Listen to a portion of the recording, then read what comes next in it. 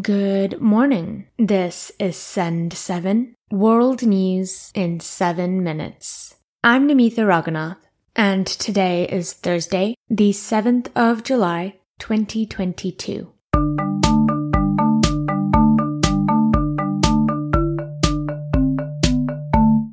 In the UK, yesterday, Prime Minister Boris Johnson received 40 more resignations. Many more MPs have also told Mr. Johnson to step down. This includes Home Secretary Priti Patel, former Health Secretary Matt Hancock, and Michael Gove. Mr. Johnson later fired Michael Gove for suggesting he stepped down. So far, some MPs showing support for Mr. Johnson include Defence Secretary Ben Wallace and Deputy Prime Minister Dominic Raab.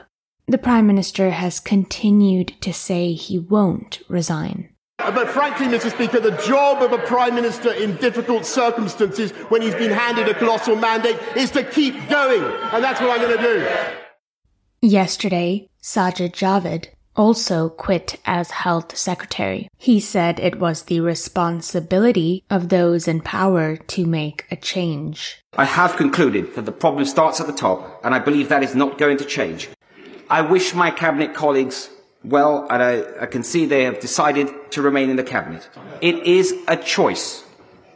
I know just how difficult that choice is. But let's be clear. Not doing something is an active decision. In the Netherlands, environmental groups are suing Dutch airline KLM. They say that KLM's advertisements are greenwashing and misleading. Greenwashing is when a company claims they are more environmentally friendly than they really are. They argue that KLM's adverts and their carbon offsetting scheme create the false impression that its flights won't make climate change worse. Africa. In Nigeria, around 300 inmates are on the run. This is after a prison break in the Nigerian capital, Abuja. Authorities say suspected Boko Haram attackers came for members who were held in the prison. Boko Haram is an Islamic terrorist organization based in northeastern Nigeria. In Uganda, Swahili is now an official language. The government has said that the teaching of Swahili in primary and secondary schools should now be made compulsory. Swahili is one of the world's 10 most widely spoken languages, with about 200 million speakers. In the Democratic Republic of Congo, yesterday, President Felix Tshisekedi warned of a possible war with Rwanda. This is as the relations between the two neighboring countries worsen. Mr. Tshisekedi accused Rwanda of supporting a rebel group in the Democratic Republic of Congo called the M23 Rebel Group. However, Rwanda's president, Paul Kagame, has repeatedly denied these accusations. The Americas. In Colombia, President-elect Gustavo Petro has proposed a ceasefire with the National Liberation Army. Mr. Petro said he has told the ELN and other armed groups that the time for peace has come. The group said they were ready to reopen negotiations.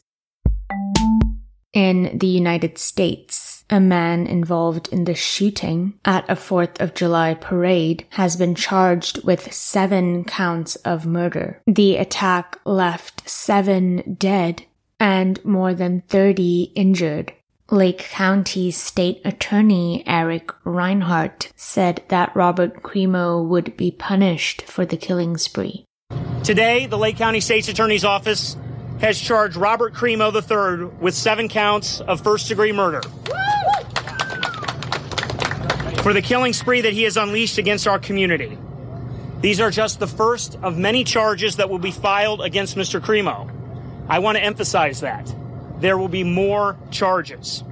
Asia. In India, Twitter is legally challenging the Indian government. This is after the government ordered Twitter to take down certain content. India has an information technology law which allows the government to remove online content that threatens the security of India. Twitter has filed a petition with the High Court in Karnataka state to challenge these orders.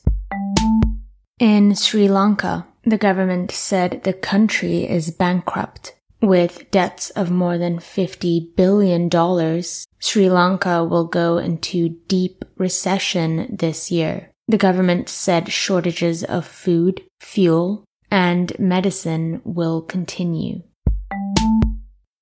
And finally, in Finland, researchers have created the world's first fully working sand battery. The battery can store green power for months at a time. Scientists say this could solve the problem of year-round supply, a major issue for green energy.